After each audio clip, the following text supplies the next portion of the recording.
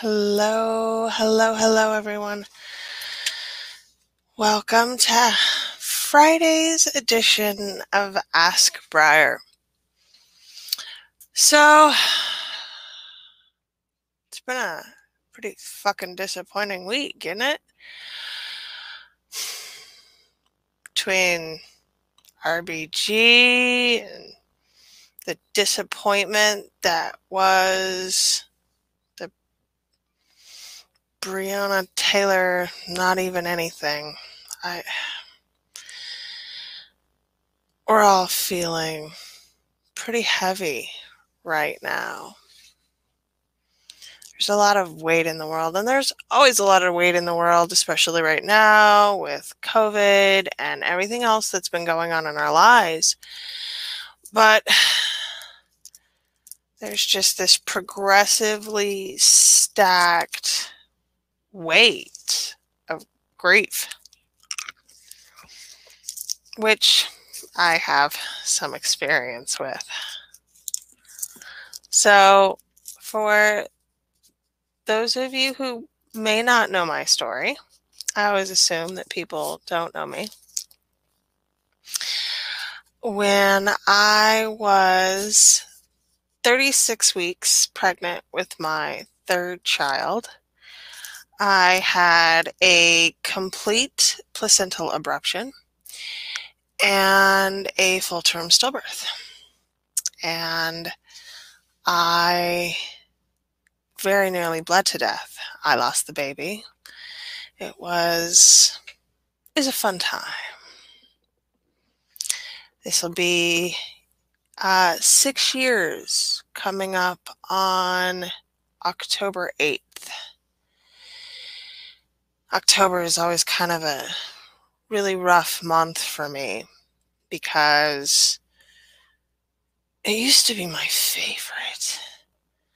Fall is such an incredible season of anticipation and just the changing of the seasons and the crossing over into the threshold of autumn has always been my favorite time. Halloween is my favorite pagan holiday. It's my favorite time of year. And now it's stacked with the weight of grief and loss and longing. When my son died, I went to the hospital expecting to come home with a baby and came home with no baby. And there were all these little things in the days after, things that I had expected to do or had planned for that were suddenly non-existent. I had these little tiny socks and this little tiny orange pumpkin Halloween costume that I had planned on carrying a little tiny baby around and potentially for his first Halloween. I wasn't due until November, but babies come when babies come. So I had a Halloween costume. I had been very excited about it. And I had so many plans and hopes and dreams and expectations of what my life was going to be like with a baby that I didn't get to have. So I guess some of what I get asked most frequently is how we carry that. Whether it's personal grief, whether it's, and I haven't even talked about my mom who died when I was 21 and my daughter was barely 6 months old. So there's a lot of grief and trauma and very important places in my life where I haven't really had a whole lot of external support because my mom died when I was so young, because I don't communicate with my father. I did not have much in the way of familial support when my son died. I turned to my online community. They were incredibly supportive. They raised money. They, sent food, but there was no one really close by who I could call on to watch my children so that I could go cry in a shower. And when there isn't a safety net, we're kind of forced to create and build these things for ourselves. And I look at this past year, at what has happened this past year, and it feels very similar. There's just been this oppressive, crushing weight of things, and it kind of stacks. So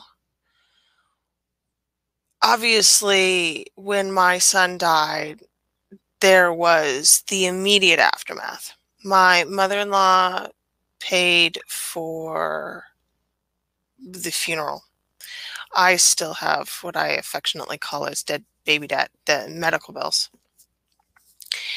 And the grief of administration of death, that's a whole nother ballgame.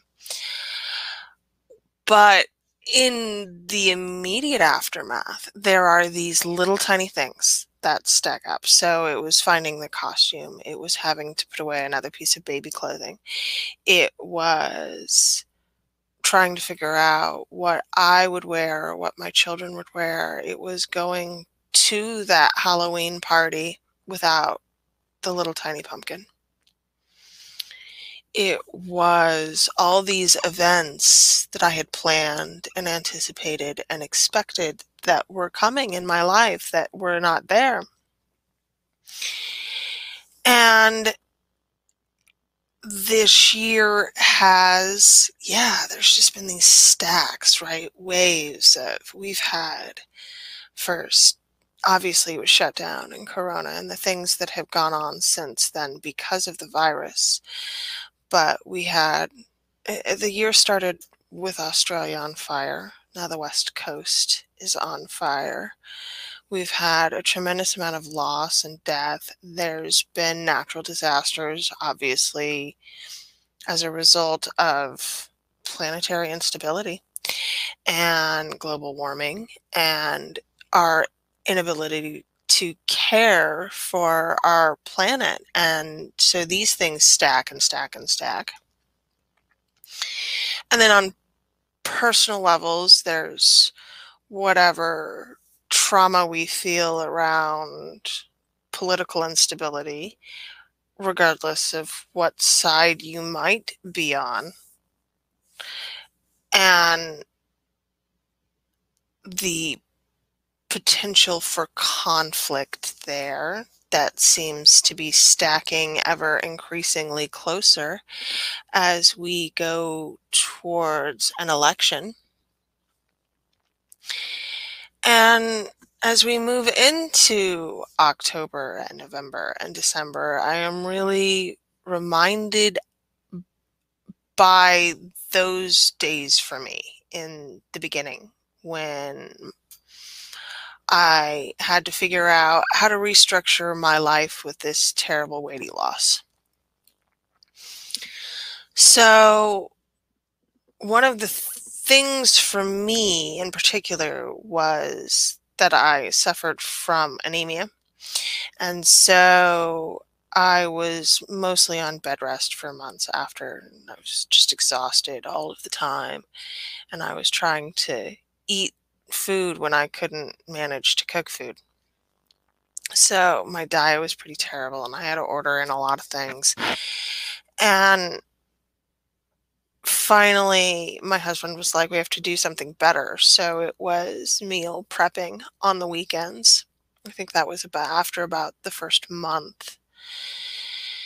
And Then there were other little layers, figuring out my wardrobe, because I mean, just walking into my closet was potentially traumatic with little tiny baby clothes in there.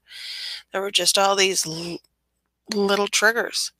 And when we have the little triggers, we have to build in the care practices that allow us to move through the weight with as much ease as possible, right? It's always about making things easier. In, I think, the first couple of days after we came home from the hospital, one of the first things we did was take a trip to Walmart, because I guess that's where the great American place of stability, right? Go to Walmart. I needed to get out of the house, and I needed a motorized cart because I'd just been through this incredibly traumatic experience of childbirth and couldn't move very well. So we went to Walmart, and I was sitting on the motorized cart, and I drove past this display of stuffed animals, and I instinctively went and grabbed one. I will have to put up a picture of Bob. Bob is still with me. Bob is kind of tattered after 6 years, but there is a physiological thing that happens when you are pregnant. The tendons in the back of your arms tighten to manage for the girth of having this big pregnant belly.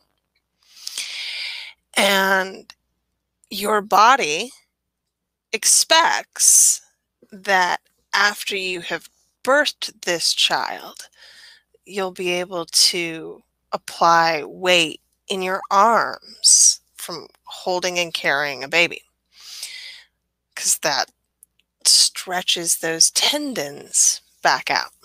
And that's this little process that doesn't happen when you don't have a baby.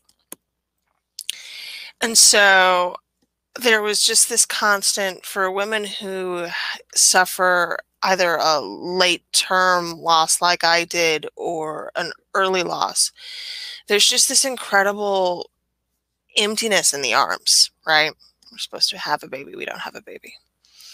And there's physiological, biological components to that. There is the tendons in the arms, obviously, but we're supposed to have that weight up against our heart as well to help regulate our center of gravity as we switch back to not having a baby in our bodies.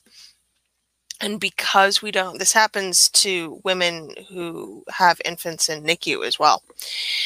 So when we don't have that baby and we don't have that physical pull back into ourselves, there's a real, it's grief made physically manifest. It was the physical manifestation of the fact that I didn't have my son. So I was drawn to Bob the bear, who became my stalwart bedtime companion ever since. Because grief brings us back to our inner childhood. And if we allow that to happen, it is a much easier process to guide ourselves through. Bob was a weight in my arms, physiologically. Emotionally, he was very much a comfort and support. I could squeeze the life out of him when my cat was unavailable or one of my other children were unavailable. I had the ability to cry into his stuffed fur when I needed someone and needed to be alone. And when we embrace those inner childlike tendencies around our grief, again, that process goes faster. One of the things, obviously therapy was a big part of this for me. And for people who are going through grief in a traditional way that is probably recommended, what the fuck do we do now, right? Teletherapy has been pretty successful for a lot of people I've known. I'm actually on the hunt for another teletherapist myself. I feel it is time. But when you don't have therapy as an option, there still has to be the therapeutic process. And even when you have a therapist, therapy is an incredible luxury of privilege that we don't often talk about. But in every country, there is no good mental health care system. And grief in particular is something that we have a lot of trouble dealing with on both a personal level, a societal level, an institutional level. There are few good constructs. We create them over time and then they kind of support or don't support themselves and then fall apart and crumble and die. For example, when my son died, I looked into local support groups and there were actually quite a few available. They just weren't known to me. Even in the age of the internet, not everything is locally findable or available if people don't have knowledge of the thing, right? So even if there's support or structure around, it is typically inaccessible to the people who need it. And the admin of grief is trying to figure all of this shit out when you are burdened by this overwhelming sadness, when you are stuck with feeling that weight and feeling like you can't get out of it. Grief is love with nowhere to go. It's one of my favorite sayings. And I think that it applies to us here now in this time.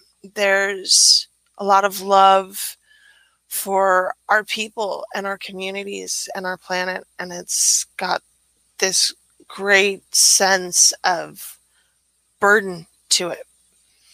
And because we can feel it and we have no outlet for it, there's not a removal or a release that we can allow ourselves to feel. Beyond therapy, since that's not necessarily going to be an option, I often advise journaling. And therapy journals on Etsy are fucking fantastic. I will try and remember to come back through and link them. There are therapy journals for depression, for grief, for trauma, for just about every spectrum of mental health that you could ask for.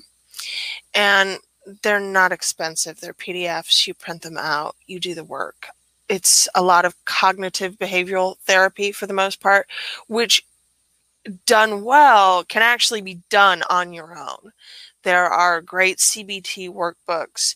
DBT is much harder to do by yourself, but CBT is pretty easy to guide yourself through in a workbook or journal style fashion so that you're getting the cognitive benefits of talk therapy without not necessarily having someone to talk with. So I had my journals. I mean, I've always had my journals.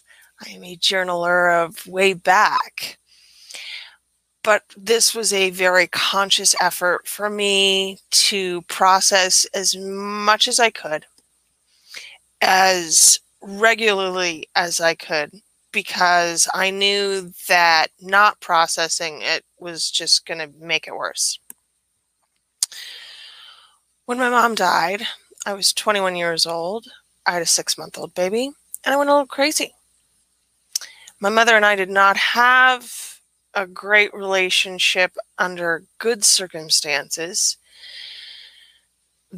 2 weeks prior to her death, she called me to borrow money to bail out her boyfriend. I said no. She called me, I'm not going to say it, a lot of 4-letter words. Hung up on me, and that was the last time we spoke. So when she died, there was a lot of weight. I had this incredible sense of unfinished business, these conversations that I never got to have with her, the things that didn't get said. And I also had this small child that I had no idea. I was 21 years old. I had no idea how to be a mother, and my mother had just died. I had no idea what to do. Thank God we had decent health care, because if I hadn't had a therapist, if I hadn't had the ability to see someone regularly, I would have had to have been committed for postpartum psychosis. As it was, that went undiagnosed. They just thought I was PPD and that I was bipolar and that just things weren't working right. It wasn't until many years later where I went, you didn't think the things that I was thinking about doing to my child were great? Ooh, mental health care, man. Even under good circumstances, when we have it, doesn't mean that we're hitting the right notes. So knowing what I know about my own processes and about having to move through that grief and having to move through that loss, I was very conscious about building in these practices. I had regular therapy appointments. I journaled as much as I could daily. I had Bob. I had my sanctuary. So my bedroom, I have rheumatoid arthritis, for those of you who do not know. My bedroom is frequently my sanctuary. I work from bed frequently because I cannot often make it to my office. And this, oh my God, this chair is so uncomfortable. And it's a good chair. I work from bed a lot. And in the days and weeks after my son died, and I was still trying to carry on as though things were, well, not normal, but still trying to carry on, it became readily apparent to me that I needed to elevate the space. So after the funeral, I had just got these mounds of, and I asked, I'm not a big fan of live flowers because they die and I feel bad about throwing them away. And so they decay and then they make me wheeze. So what I had asked for instead were live plants, and I'd been given them. And they ended up stacked on my dresser and on my bookcase and on my husband's dresser. And they just kind of cascaded around the room. And I had this little jungle. And then my internet friends sent me wonderful little things. I have statuettes of my family with a little angel baby. I have this amazing little angel that's made out of felted wool. There's the little baby hat that my son wore. There's the pillar candle that we used at his memorial. So I built this shrine around a picture of, it's a picture of me holding his hand, because I wanted something physical of him there with the urn, with his ashes, but I didn't want it to be overwhelming, right? Because one of the things when we're looking at grief is that we have to poke it. We have to come and touch it and needle around it with sticks, but we also want it to be a place where potentially there is joy.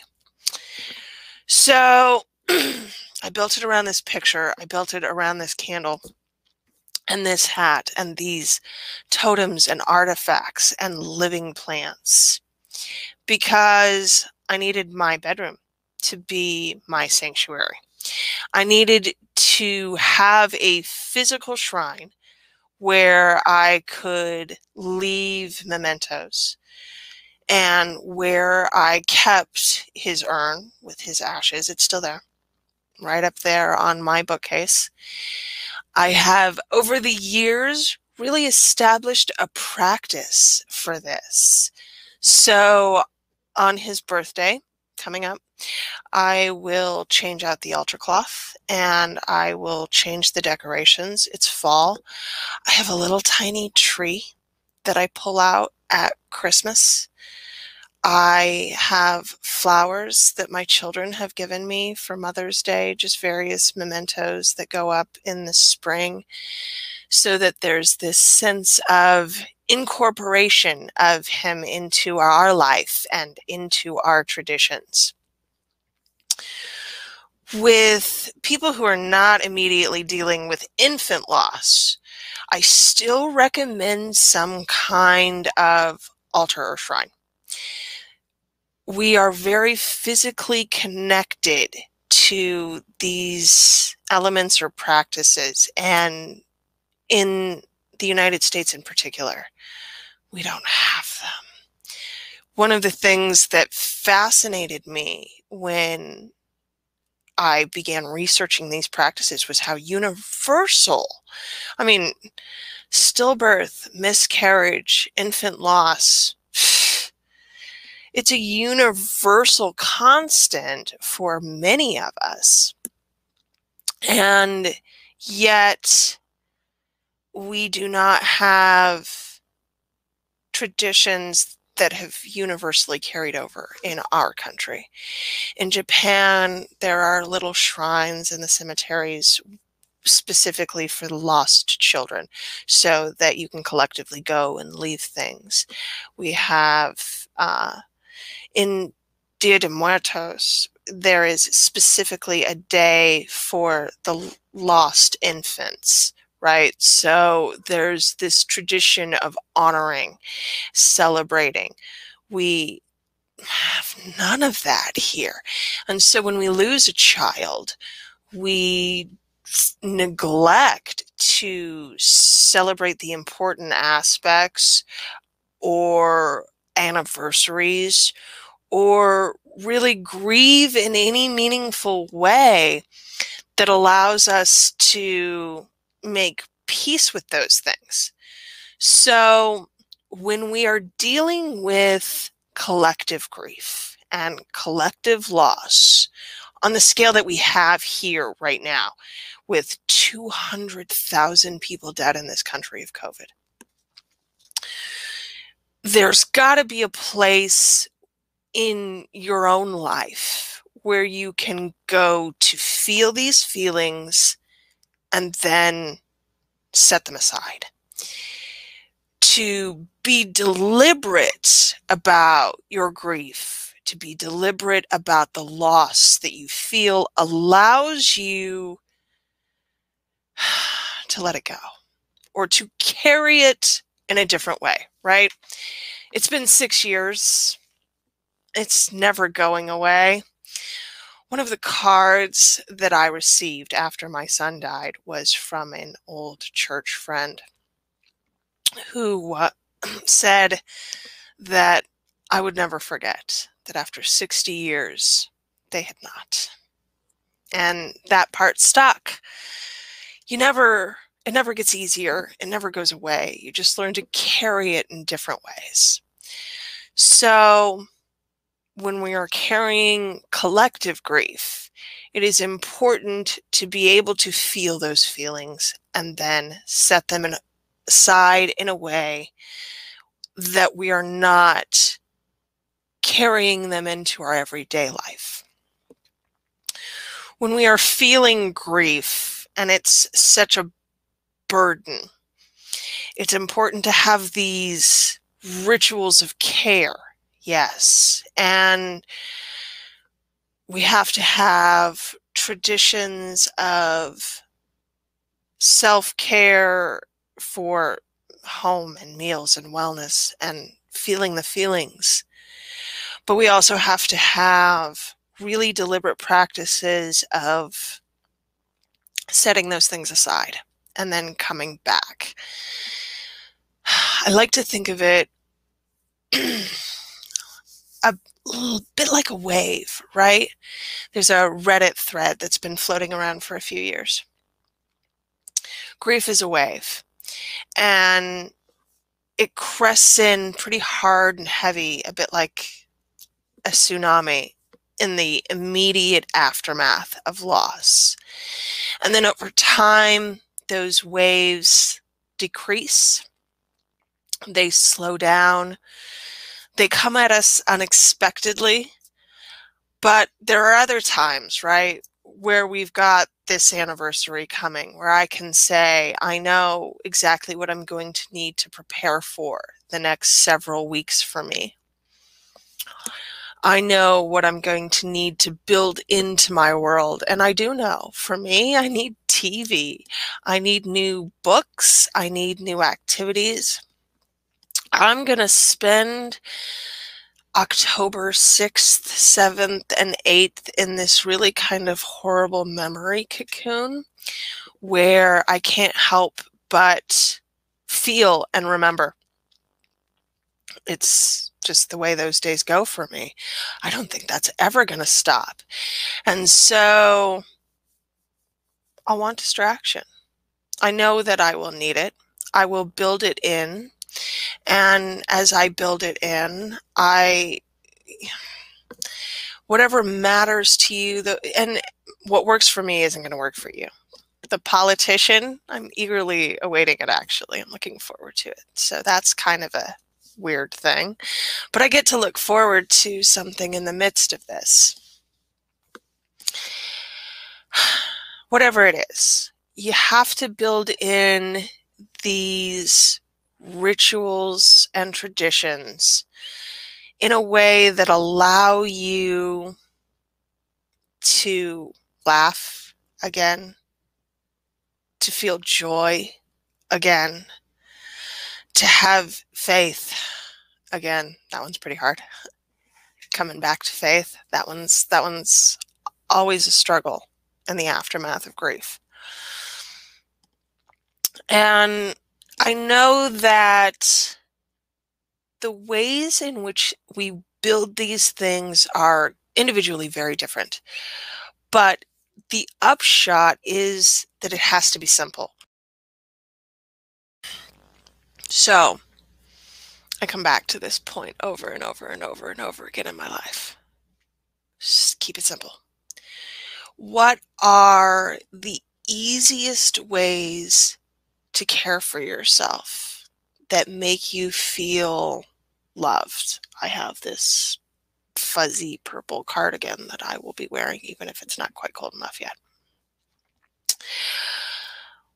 There's comfort foods, right? For me, that's French onion soup, soups of all kinds. And I'm fortunate that it's October, so I'm feeling okay about breaking out the soups.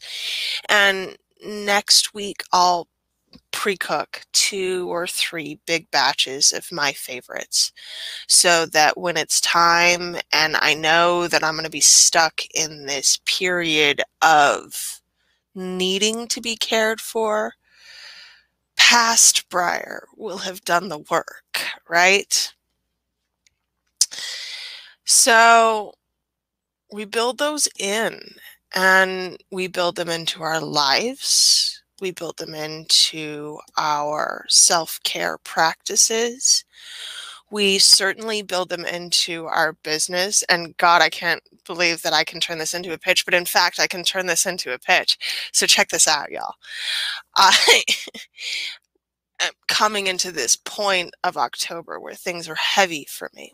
I reduced almost all of my offerings. I still have the funnel. I have these things, and I have other things that I will sell and do for you if you approach me. But the only thing that I am actively selling right now are the funnel maps, which are the point A to point B with the to-do list for you to do and check off. And this is what the rest of the year looks like for you. The next 3 months looks like for you.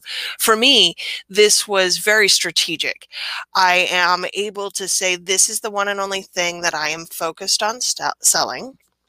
The next 2 to 3 weeks of my life are going to be difficult.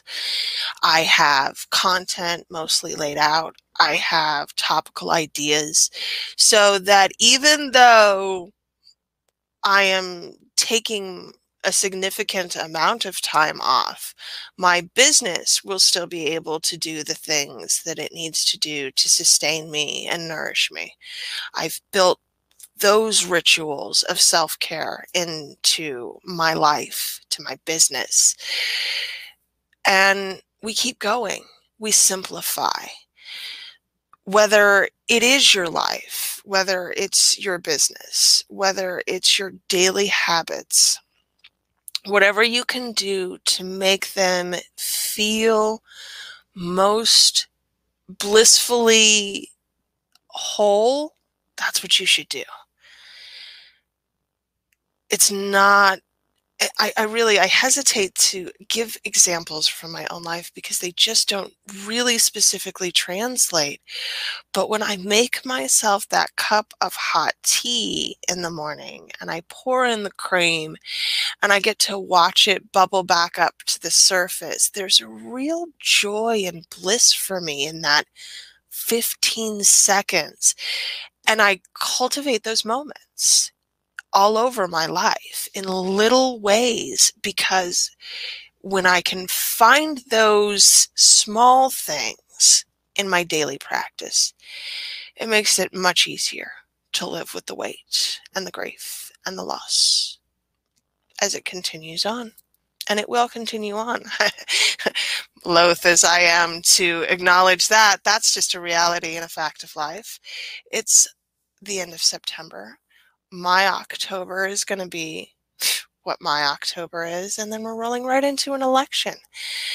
I can't fathom what the next 3 months are going to look like for any of us. All I know is that we have to be very mindful about how we're taking care of ourselves. And I love you all, and I want you to feel cared for. Right now, no one else is doing it for you. No one is picking you up. And I mean, some of you probably still have mommies, but I haven't had a mommy for a long time. I've had to mother myself for a long, long time. And the best ways that I know how to make that work for me are to make myself feel loved and cared for. Small things, little steps. I wish you well with them. Thank you guys for being here. I love you all. Bye.